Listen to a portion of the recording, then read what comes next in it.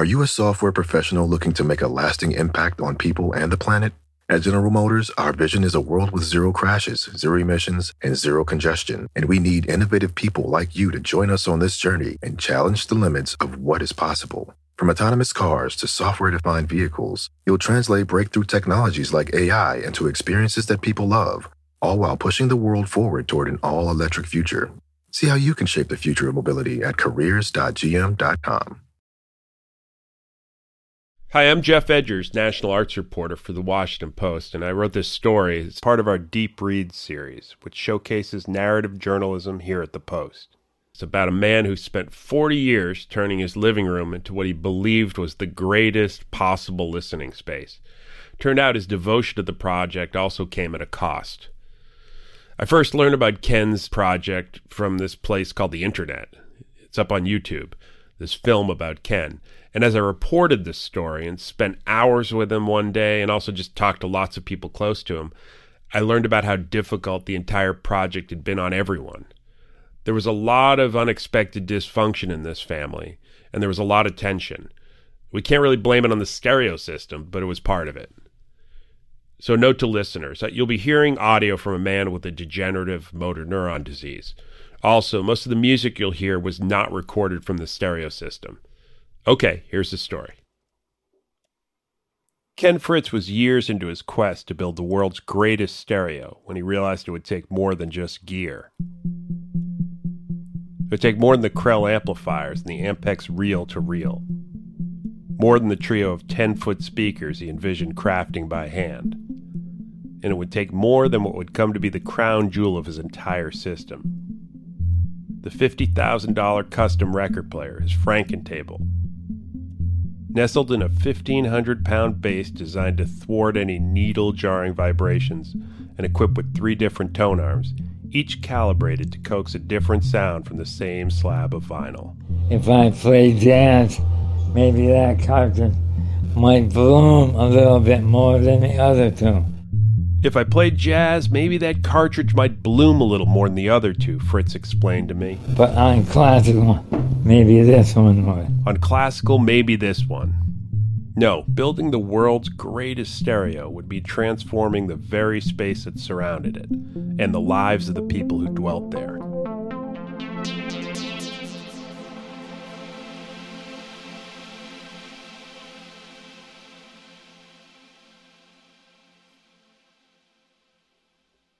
The faded photos tell the story of how the Fritz family helped him turn the living room of their modest, split-level ranch on Hybla Road in Richmond's North Chesterfield neighborhood into something of a concert hall, an environment precisely engineered for the one-of-a-kind acoustic majesty he craved.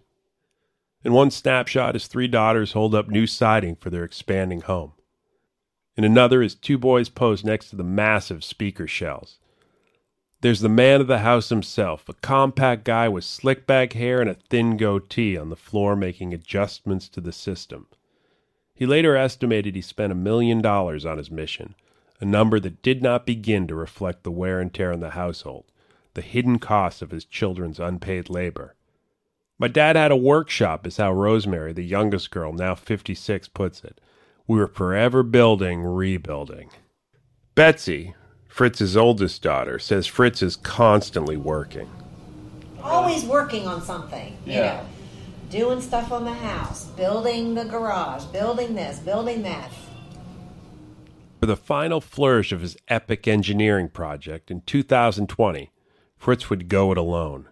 He found just the right suction cups, 4 in total and the perfect size, from a company in Germany.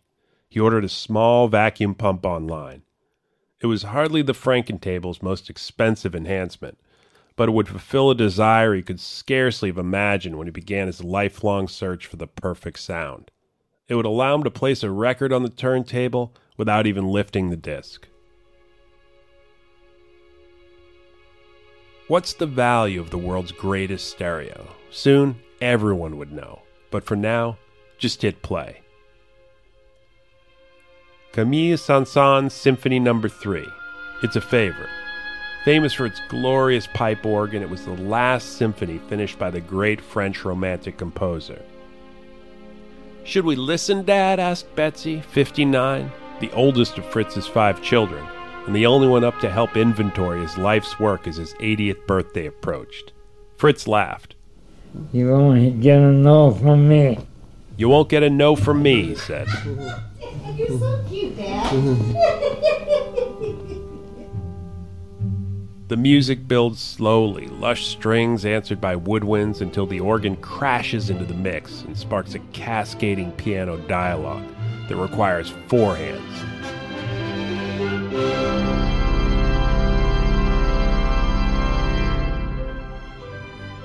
Its fullness and power washed over Fritz's listening room.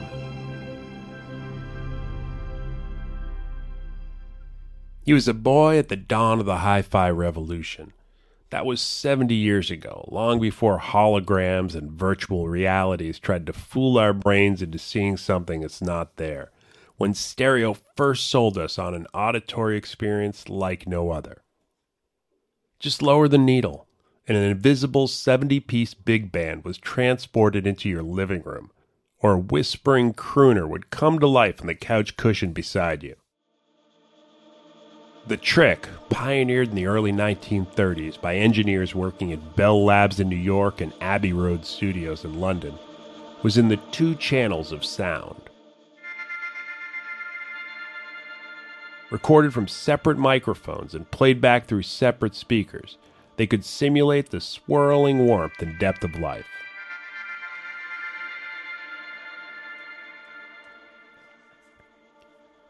By the 1950s, the first bulky hi-fis were marketed for home use, blowing open the closed field of the old phonographs and offering a newly affluent nation a sophisticated new field of connoisseurship to conquer. The Mantovani Orchestra or Rosemary Clooney pouring out of the Klipschorns with the after-dinner martinis.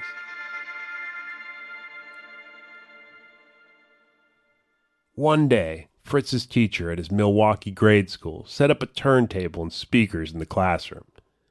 He was stunned by the beauty of the classical music, but he was especially thrilled by the sense of being on the cutting edge of a new technology. Within a couple of years, teenage Fritz had bought his own recording machine and started capturing the music of live bands. He started the Hi-Fi Club at Bayview High School and took a part-time job in an appliance store that sold audio gear. With his earnings, he picked up a Heathkit, one of the hot new build-it-yourself amplifiers, for $49. You probably know a Ken Fritz. Maybe you're a bit of one yourself. Prosperous mid-century America produced a lot of Kens. The kind of people who gave their all to their hobbies. Bowling, gardening, woodworking, stamp collecting, and refused to pay somebody else to manifest their dreams for them. Like a lot of the children of the Depression, Fritz absorbed his DIY ethos from the previous generation. When their 51 Chevrolet broke down, Ken Fritz Sr. didn't have the money for a mechanic, so he took the engine apart himself and figured out how to install new piston rings. He had never done that before. He had never done that before, Fritz recalled, but he was smart enough to know how. At an audio show in 1957, Ken Jr. met Saul Marantz, an engineering legend in this burgeoning field, who a decade earlier had been so driven to convert an old car radio for home use that he took it apart and reconstructed it into a new invention, a preamplifier he dubbed the Audio Consulette. For a kid like Fritz, it was better than meeting Willie Mays. He looked like the guy on Breaking Bad. Yeah, right. He looked like the guy on Breaking Bad, just a little, but smaller, Fritz recalled. I told him I wanted to buy his amplifier. I knew I didn't have the money. Fritz persuaded his boss at an audio shop to set Marantz up as a dealer. That earned him a discount, though he still had to work Saturdays to make up the rest. After college, he worked for a business that made fiberglass molds and eventually moved to Virginia. He started his own company there, settling into the family home on Hybla Road in the mid-'70s. He added a workshop and eventually built a swimming pool, something of a sop to his wife Judy and their kids, since he was too busy for travel or vacations. His company consumed the days, his audio obsession filled the nights and weekends. In the 1980s, Fritz launched his project by blowing up the living room into a listening room, a 1,650 square foot bump out based on the same shoebox ratio, just under 2-to-1, that worked magic in concert halls, from the Musikverein in Vienna to the Concertgebouw in Amsterdam. The idea was the acoustic waves would similarly roll off Fritz's long cement-filled walls and 17-foot-high wood-paneled ceiling to bathe the listener in music. He got his older son, Kurt, to help pour the concrete floors. Then he worked alongside a construction crew to put up the 12-inch thick walls and the sound panels to line them. To minimize hum and potential electrical interference, Fritz outfitted the room with its own 200-amp electrical system and HVAC system, independent from the rest of the house.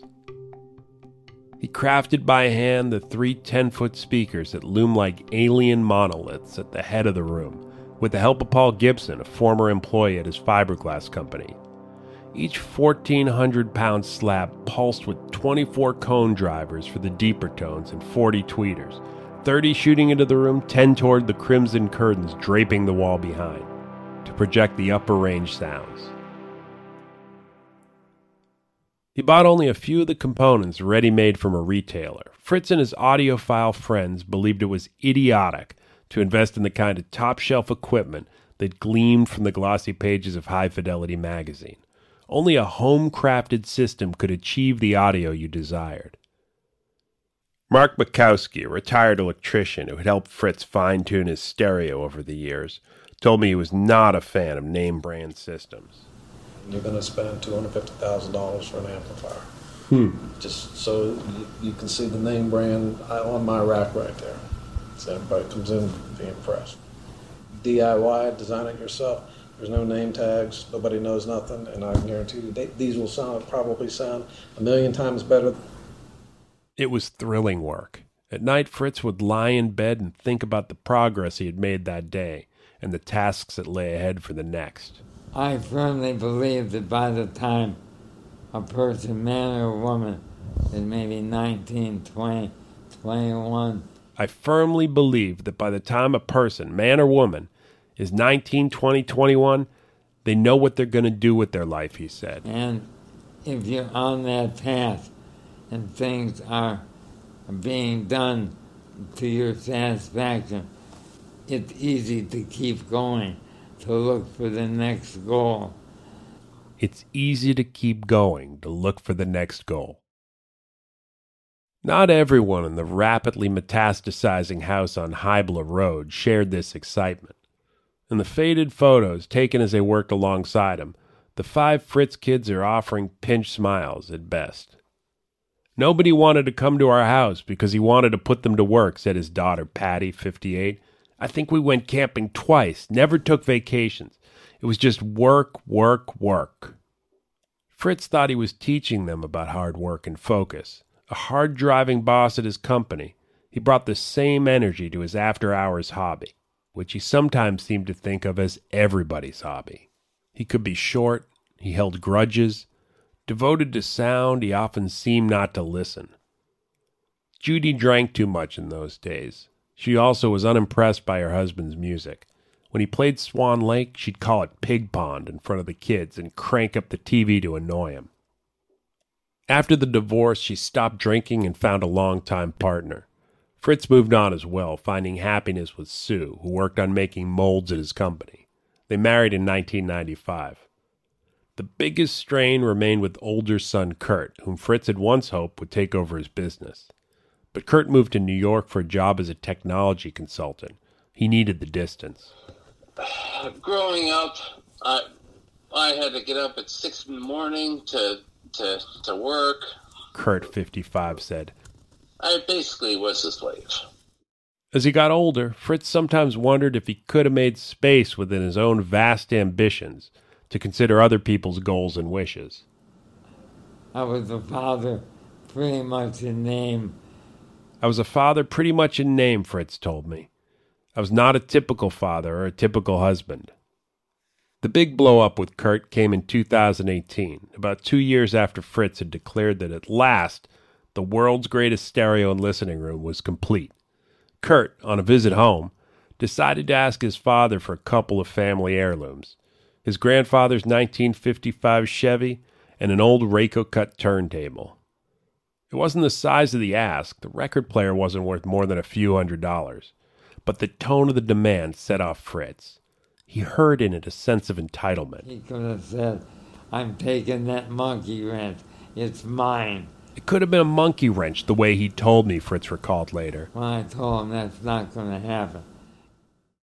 It was past 1 a.m. when Kurt, with a few drinks in him, told his father he was going to stay up later and listen to some more music. All the work he had put into building that stereo system, pouring concrete, painting the walls, now Kurt wanted to enjoy it. But Fritz hit the off switch on the Krells, and Kurt delivered the words that two of them could never come back from. I need you to die slow, mother, he told his father. Die slow. You need to go die slow.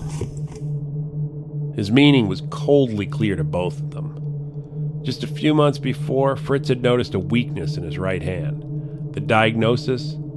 Amyotrophic lateral sclerosis, the progressive and inevitably fatal neurological disorder known as ALS.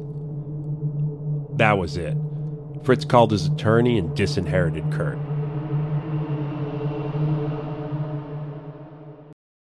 Hi, everyone. I'm investigative journalist Kylie Lowe, and I'm here to tell you about my weekly podcast, Dark Down East.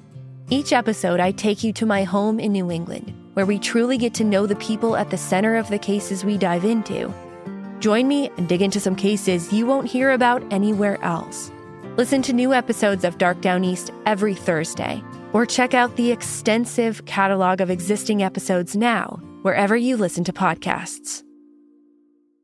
We've seen all the video call fails by now. The mute button mishaps, the cat cameos, people not realizing the camera's on when their pants are off. But none of this makes Fred feel any better about giving an entire sales pitch, mistakenly using a filter that turns him into an itsy-bitsy baby duck. How do I turn that thing off? It's too late, Fred. It's too late. When you realize it's better to do business in person, it matters where you stay. Welcome to the Hilton Garden Inn, Fred. The meeting room is right down the hall. Hilton, for the stay. His doctor had explained the cruel reality of Fritz's disease. A small percentage of people go on to live years with ALS, continuing to work and function. But for most others, the transformation is rapid and devastating. People in the prime of life and health are robbed of muscular control and eventually the ability to speak, swallow, and breathe. For Fritz, there was initial hope as he began treatment at Duke University Medical Center in North Carolina, and continued to stay on his feet, that his case would progress slowly. But one day in 2020, he tried to use the Frankentable and found he couldn't lift his arms. I can't listen to these records anymore, he told Sue. I said, well, if you want to sit down and you tell me what you want to hear, I can put it on, she replied. But Fritz was not ready to relinquish control over his creation. That sparked the suction cup idea. Fatal condition, like all other hurdles on the path to the world's greatest stereo, he would simply try to out-engineer it. His plan was ingenious. It would involve rigging the suction cups to secure a record, so he could shift it onto the turntable with a mere flip of a switch, a tiny gesture he felt confident his failing body would still allow for a while. But before getting too deep into the project, he stopped. His neurological deterioration was accelerating. By the time he finished constructing the device, he realized he wouldn't even be able to remove a record from its sleeve. A friend in Texas mailed Fritz a hard drive packed with thousands of songs, from Motown to Mozart. Now he could play music with his iPad. It might not have had the analog warmth of a shaded dog vinyl pressing of Arthur Rubinstein playing Beethoven, but on the Fritz system, through those mighty speakers, it wasn't half bad. His younger son Scott, 49, offered another welcome distraction. They too had clashed over the years and occasionally stopped talking. Scott didn't like how his father sometimes treated people. There was a time that Fritz blew up when a friend didn't return some borrowed microphones promptly and insisted Scott go retrieve them, even though the man's wife had just died. And Scott hated how his dad acted toward Kurt. definitely taught me my work ethic that I have. Scott said. But I just don't need to spend time around people who behave like that. Still, the two maintained a special bond, Scott having followed their shared passion into a career as a sound engineer in Chicago. In 2018, he and a filmmaker friend, Jeremy Burchard, drove to Virginia to make a documentary, One Man's Dream. The 58-minute film opens with Fritz, moodily backlit at his record shelves, grazing a hand across the jacket spines before landing on Tchaikovsky's Swan Lake. In slow-motion close-ups, we see him press the disc to the turntable with a custom weight, lower the needle of an airtight PC-1 cartridge to the spinning grooves, and carry a glass of wine to the Paisley wing chair in the center of the historic Williamsburg meets Victorian listening room. He faces those stalagmite speakers as the brass section collides with the swooning strings, taking it all in with a mesmerized smile. Some audio professionals found it unbearable. "You're mining the lunatic fringe," Jonathan Weiss, the owner of Brooklyn-based high-end audio boutique OMA, warned me when I told him about this story. Fritz, he argued, was the kind of obsessive who gives audiophiles a bad name. But Steve Gutenberg, host of the popular Audiophiliac YouTube channel, shared the documentary with his 240,000 subscribers, calling Fritz, quote, one of a kind. It has now been viewed more than 1.9 million times on YouTube. This room house must be listed in UNESCO World Heritage List. So much passion, soul, and heart, wrote one of the thousands of commenters. This is truly something that needs to be conserved, wrote another, as a memory to this inspiring man.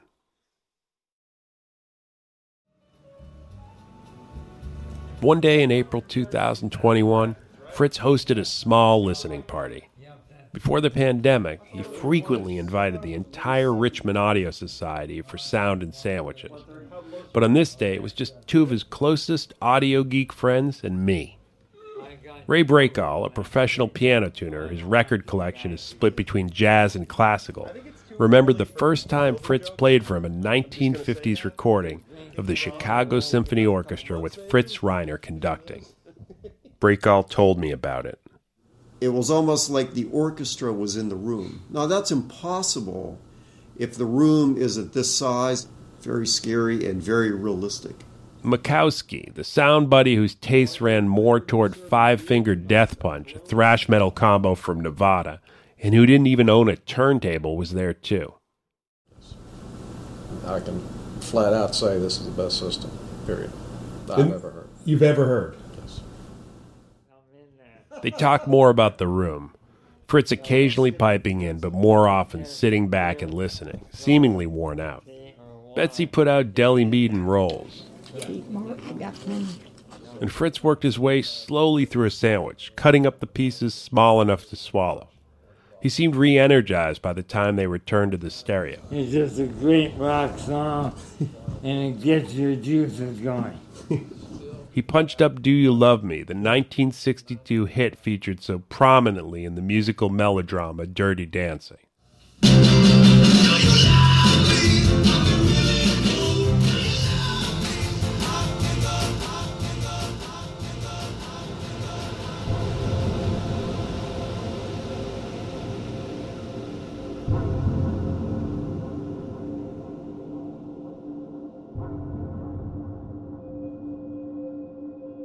And here it was, the inevitable moment in every meeting with an audiophile, when the proud owner of the system in question presses play.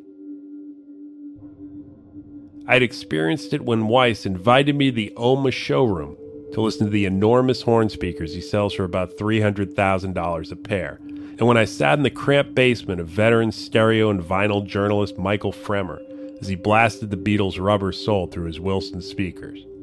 They all want to know, what do you think? But as Fritz cranked the loudest version of the Contours hit I'd ever heard, it was impossible to listen critically. Was the bass flabby or tight? Did the mids sound right? What about the drums, the voice? Fritz nodded, his eyes brightening. I found myself reflexively smiling, meeting his look with an expression of wonder, mouthing, "Wow." I was rooting for a man who had devoted his life to this system. I wanted it to sound better than any other, even if I really couldn't tell. Was it truly wow or merely loud? I noticed Mikowski shake his head involuntarily and almost imperceptibly as soon as the music kicked in. He remained politely appreciative in front of his friend, but later, I followed him out to his car where he confessed that no, it sounded off that day. He speculated that the Fritzes had probably been watching a DVD in the listening room and accidentally left the speakers on movie mode, a common mistake. But the fact that Fritz could no longer detect an imperfection in a system he had spent years honing to his impossibly high standards was a heartbreaking reminder of his friend's physical decline.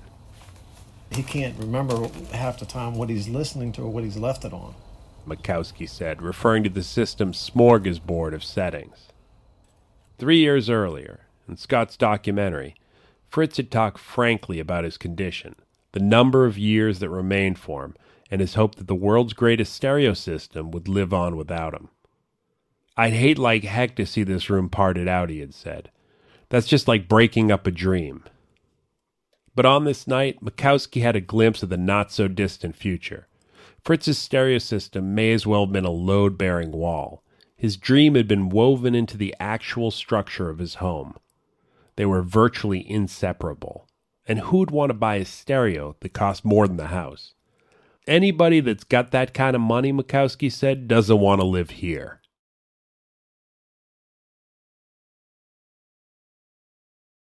They gathered in the listening room one last time. Ken Fritz was turning 80. His sons weren't there. Kurt remained estranged. Scott couldn't make it down from Chicago. But Fritz's 3 daughters and their husbands came and sang happy birthday. He sat for a portrait and even had a small spoon of ice cream, as much as his constricted throat muscles could tolerate. It was February of 2022, 6 years after he had finished his life's project, 4 years after he was told he only had so much longer to enjoy it. Betsy, while helping him inventory his collection, had observed how her hard-charging dad had softened.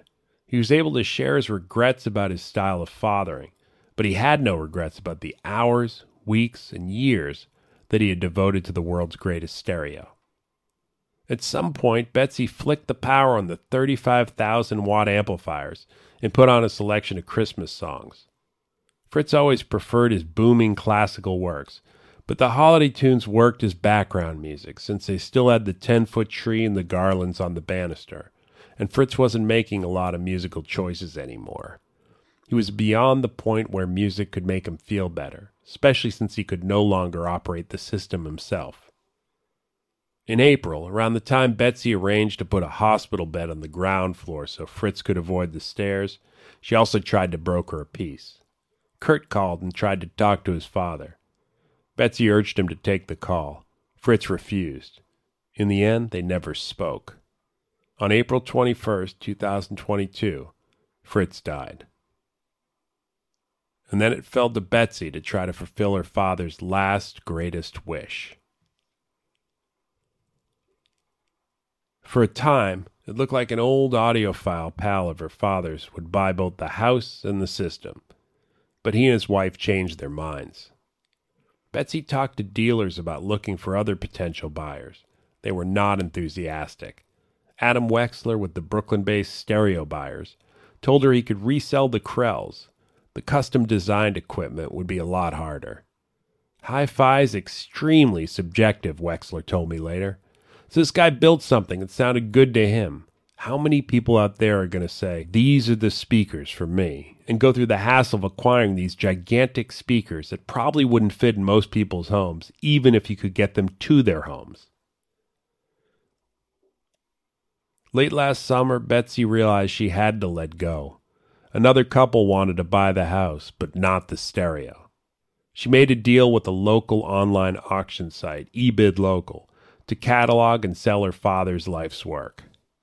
These people knew nothing about concert hall acoustics, setting the vertical tracking angle, or the magic of the perfect Swan Lake recording. They knew marketing.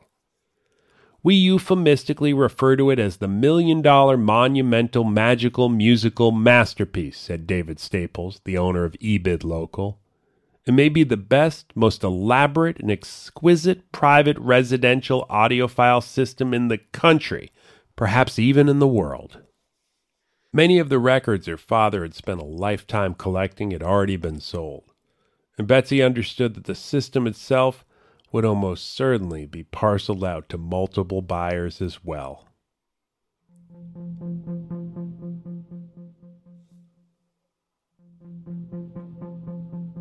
So what ultimately would be the value of the world's greatest stereo?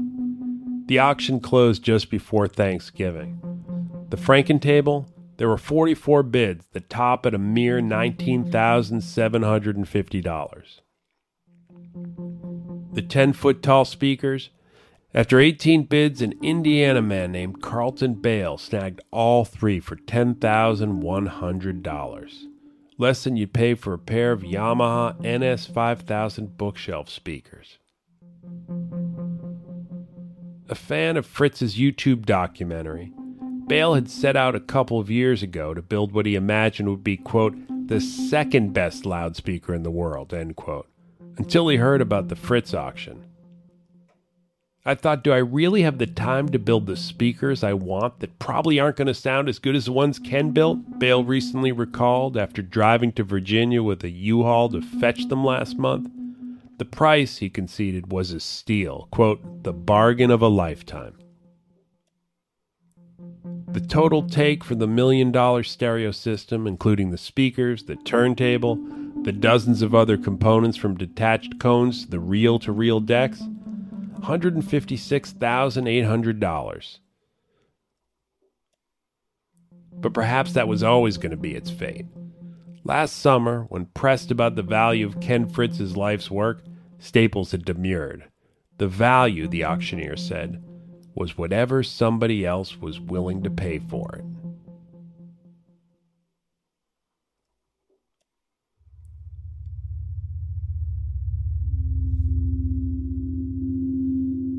This audio piece was produced and mixed with original composition by Bishop Sand. Thanks to the Boston Symphony Orchestra for providing audio recordings.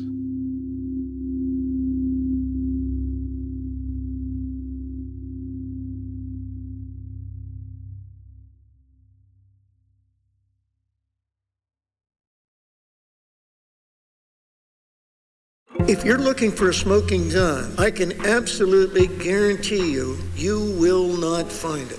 In October 2001, a series of letters filled with a deadly powder called anthrax were dropped into the U.S. mail system. What started as an unprecedented case turned into an unsettling mystery. Who sent these deadly letters? And why? From Campside Media and Sony Music Entertainment, I'm Josh Dean, and this is Cover Up Season 4, The Anthrax Threat, available now.